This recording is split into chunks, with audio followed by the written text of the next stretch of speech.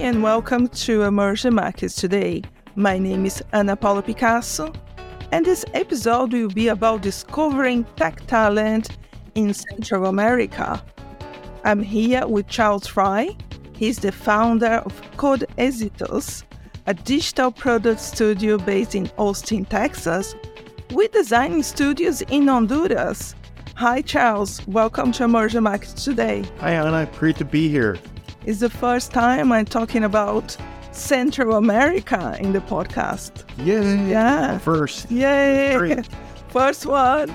I talk about Latin America in general. I had episodes about Latin America, fintech in Latin America, and obviously the big countries like Brazil, where I'm from, Mexico, etc. But I'm very interested in Central America. I think it's a region we don't talk much about in concerning emerging markets, isn't it? Yeah, it doesn't get a lot of notice. Maybe the most notable country would be Costa Rica, which, depending on how much you want to peel back the politics of what Central America is, Costa Rica may or may not be part of that.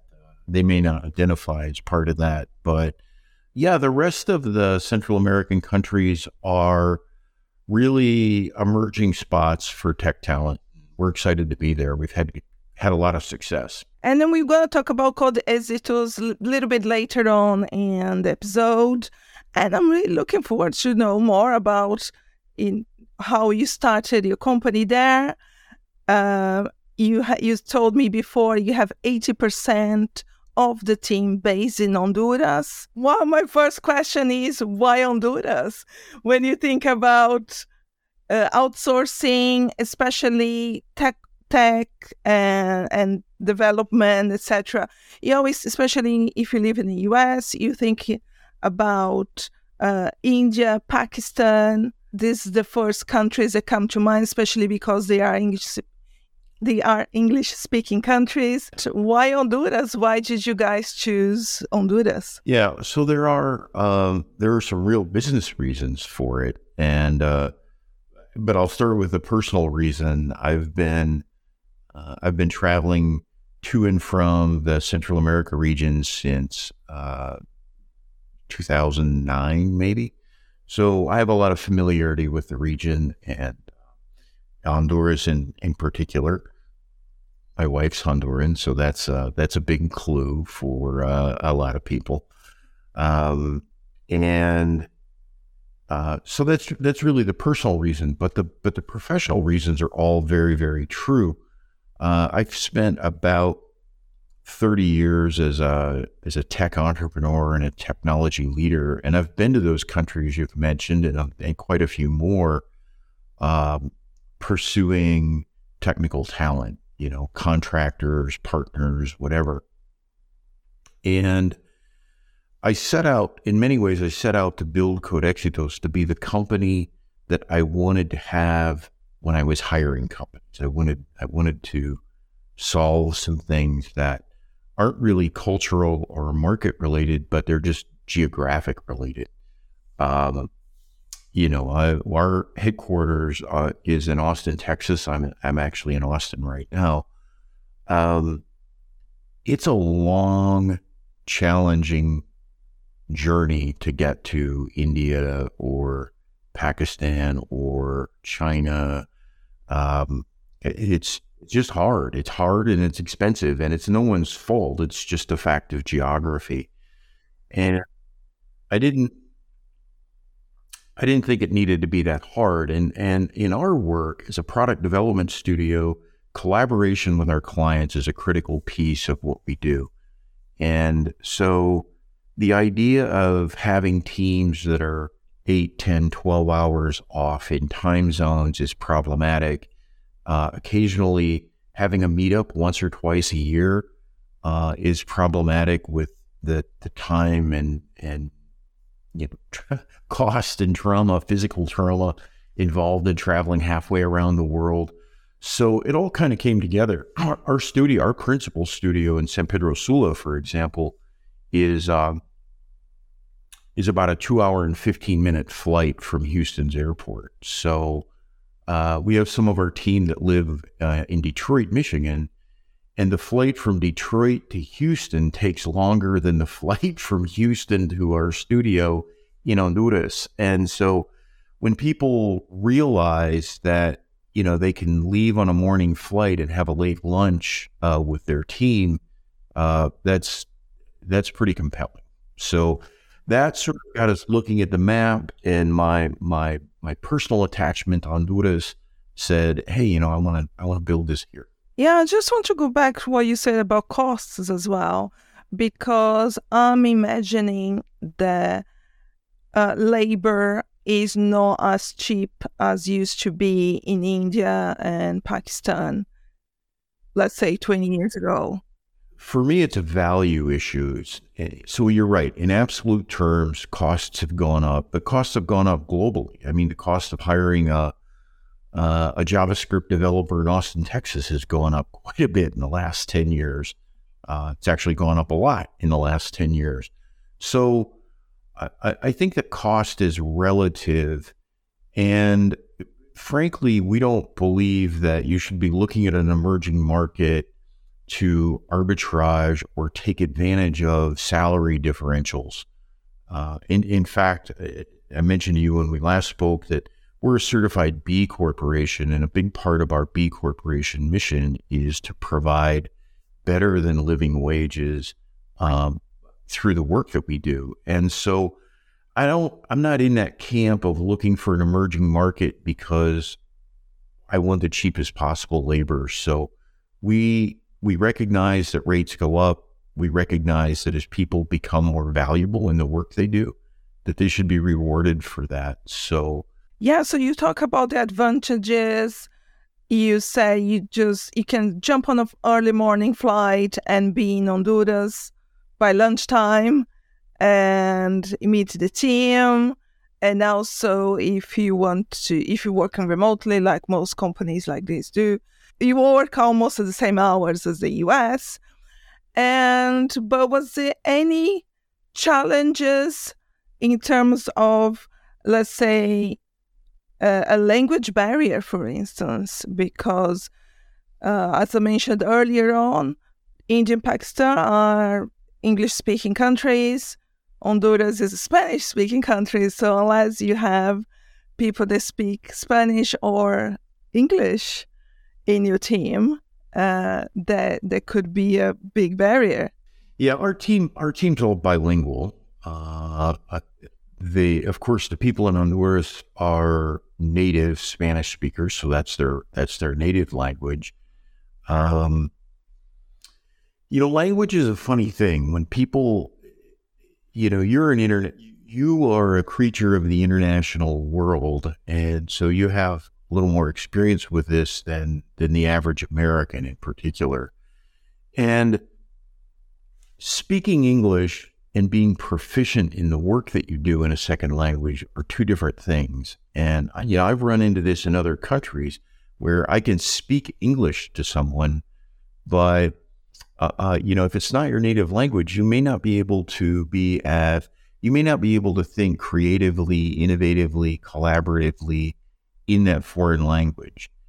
And our team not only speaks English, but is comfortable working in things like innovation workshops and creativity and that sort of stuff. In fact, most of our team, my Spanish is much worse than most of our teams at English. I could follow along, but if I want to express a new idea or a subtle thought or something like that, I'm going to default to English. So the net of it is we've never had a language problem in 5 years. We've never had a language problem with any of our client engagements. And, I think in Central America, what's paving the way on the language opportunity are the call centers. There are a lot of call centers and BPOs that are cropping up, and they tend to hire very young college-age students, sometimes students still in university, and they're learning their English by interacting with typically American consumers cable TV and, cable TV bills and credit card collection and that social media. Social media, right. Social media has been a huge impact. For emerging markets in general, I think that's a gigantic shift.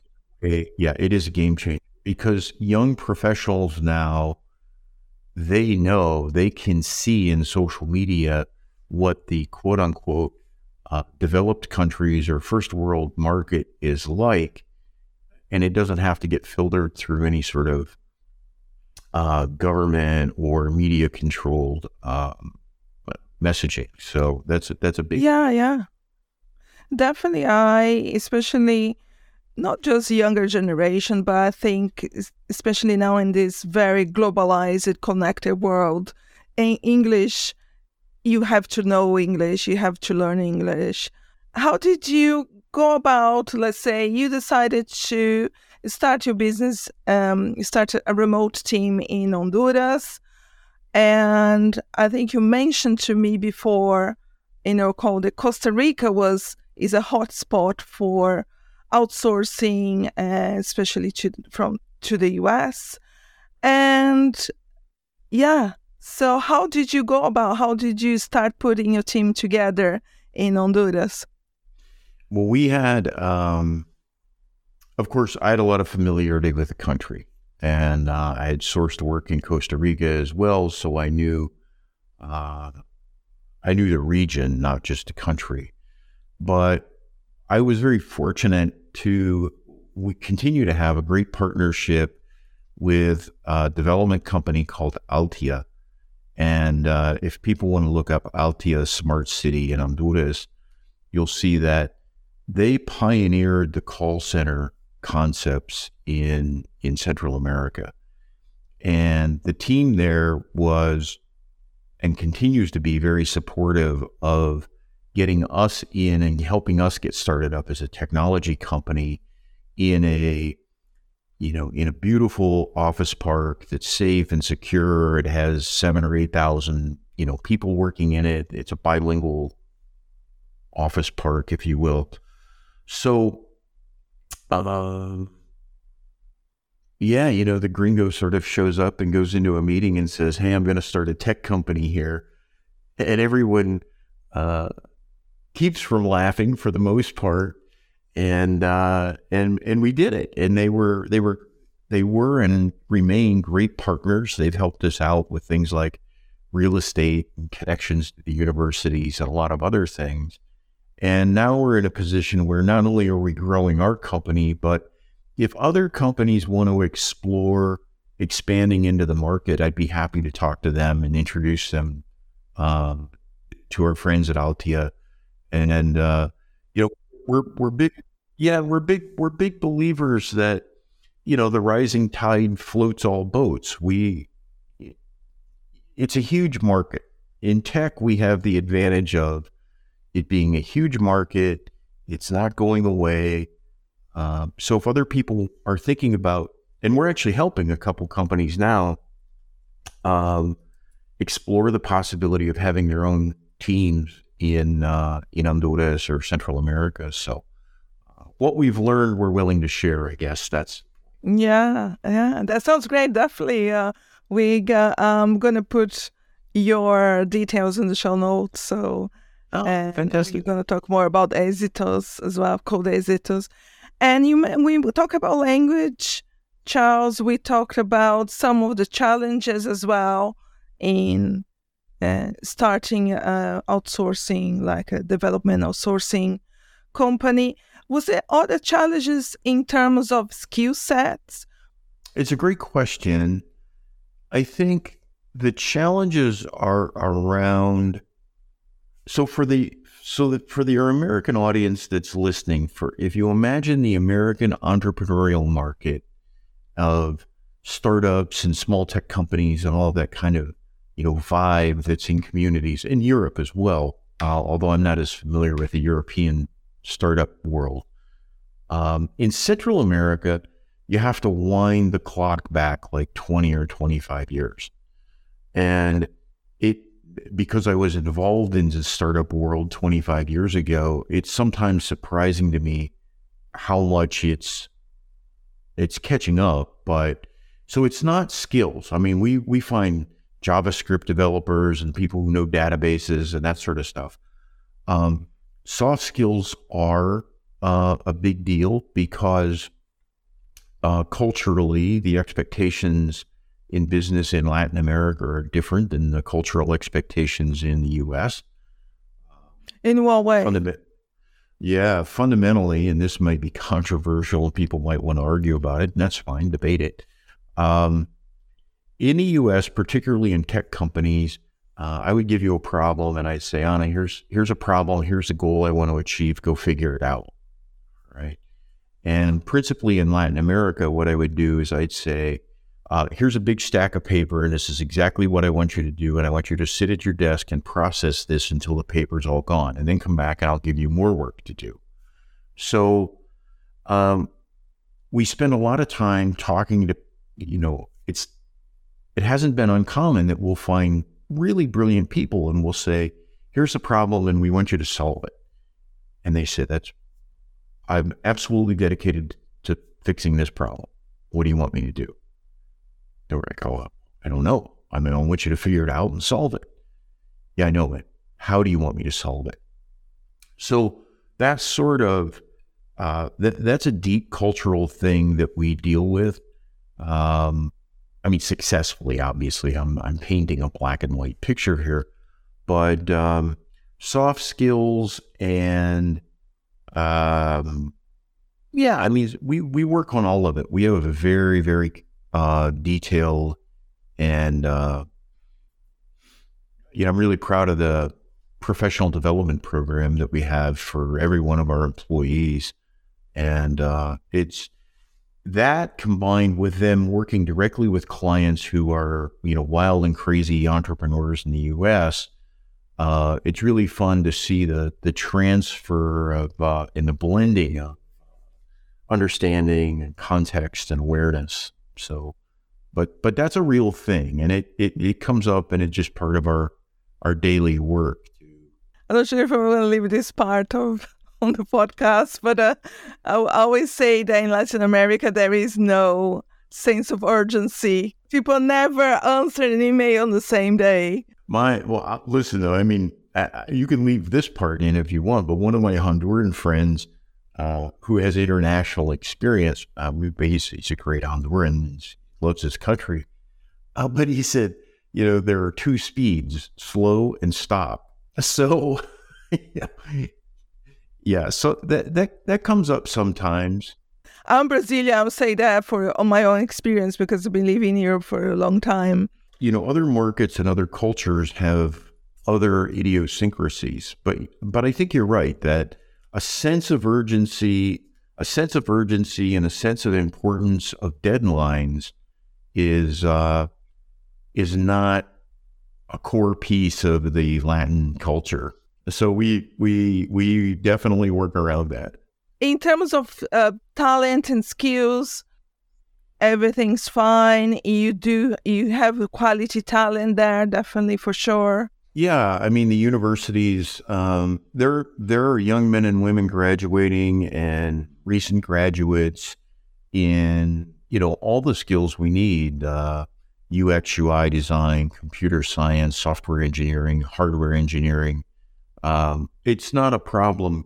Hard skills are the easiest thing to solve because you can always give somebody a class and say, here, you need to get better at JavaScript, or JavaScript, we want you to learn TypeScript. Those are easy. But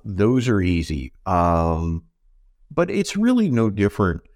I don't think my experience has been a whole lot different than in the U.S. of hiring people for an early stage entrepreneurial company. There's a certain craziness that you're looking for that it doesn't get taught in university. And talking about the future, Charles, how do you see the region developing? You mentioned Costa Rica, Honduras now. Is there any other places or countries that you see growing in terms of outsourcing? What's your view on that in the next, 5 to 10 years? Guatemala, Salvador. The classic problem in Latin America is political and economic. Nicaragua is a mess. I mean, it's a mess. Any way you want to cut it, it's being run by a dictator, and he's oppressive. And no, I can't imagine any capitalist wanting to invest resources there. So, but there are plenty of smart people there if they would solve the political problem. Venezuela, look at the brain drain that happened in Venezuela, let alone the amount of money that was stolen from the people of Venezuela by corrupt governments. So, I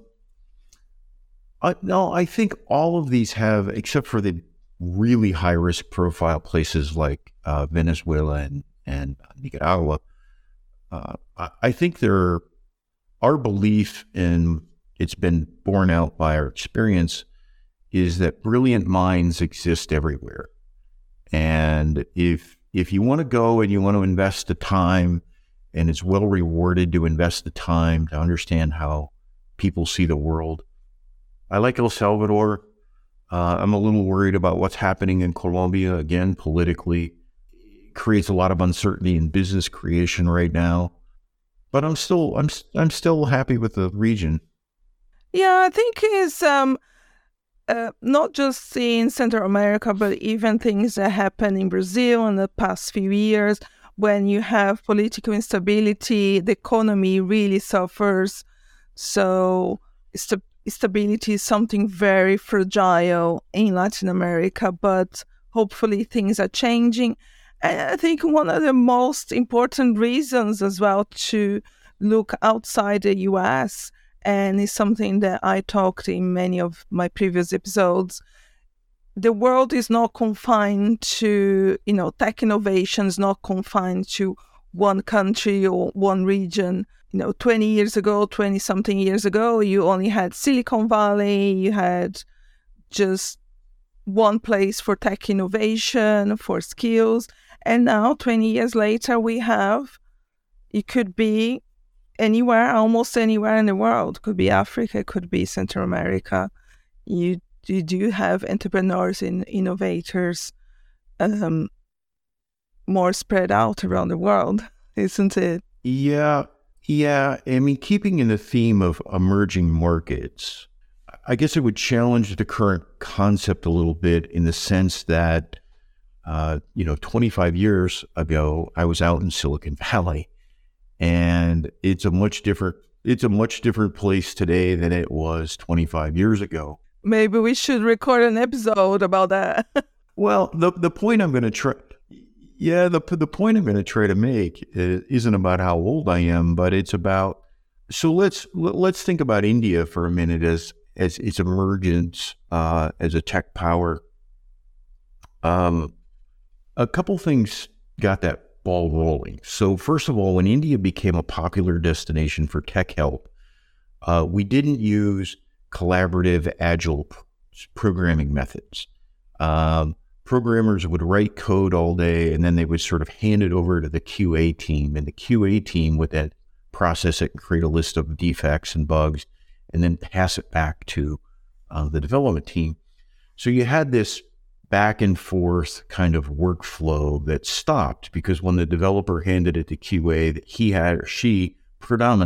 had to stop while they did their work. The big innovation was that India was 12 hours off.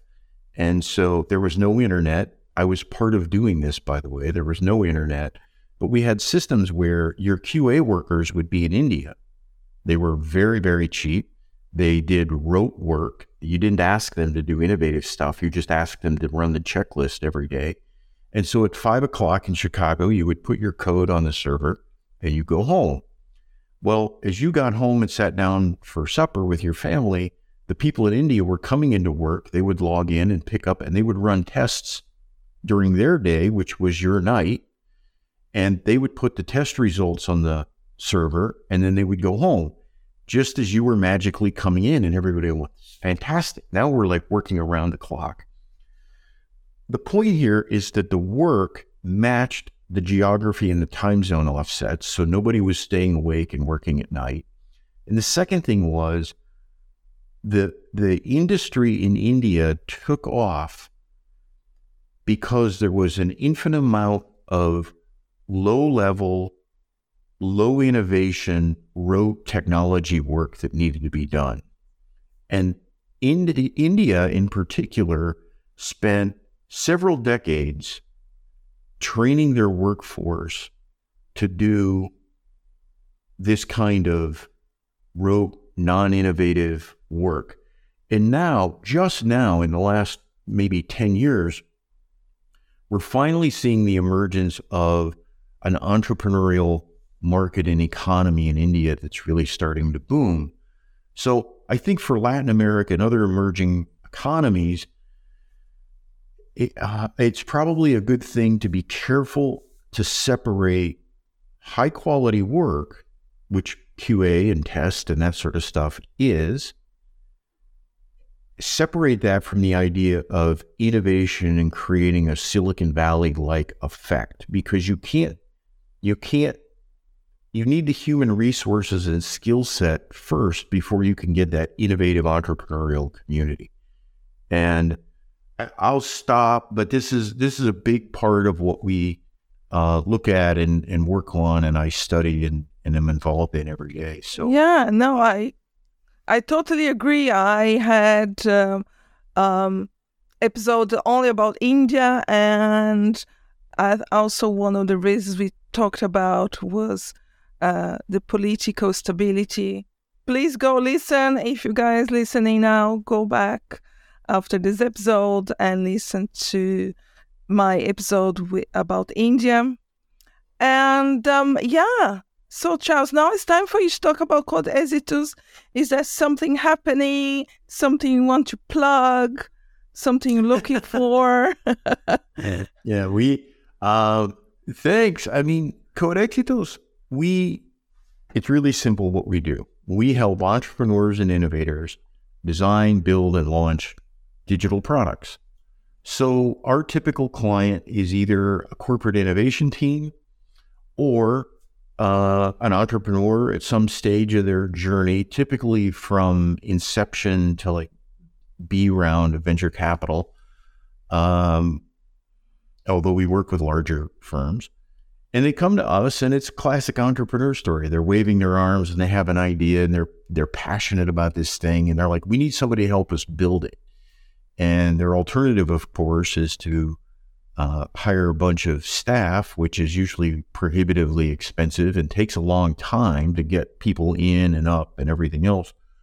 So we help them build the product. And, we do hardware and software products. Here's an example. I'm going to get this accurately.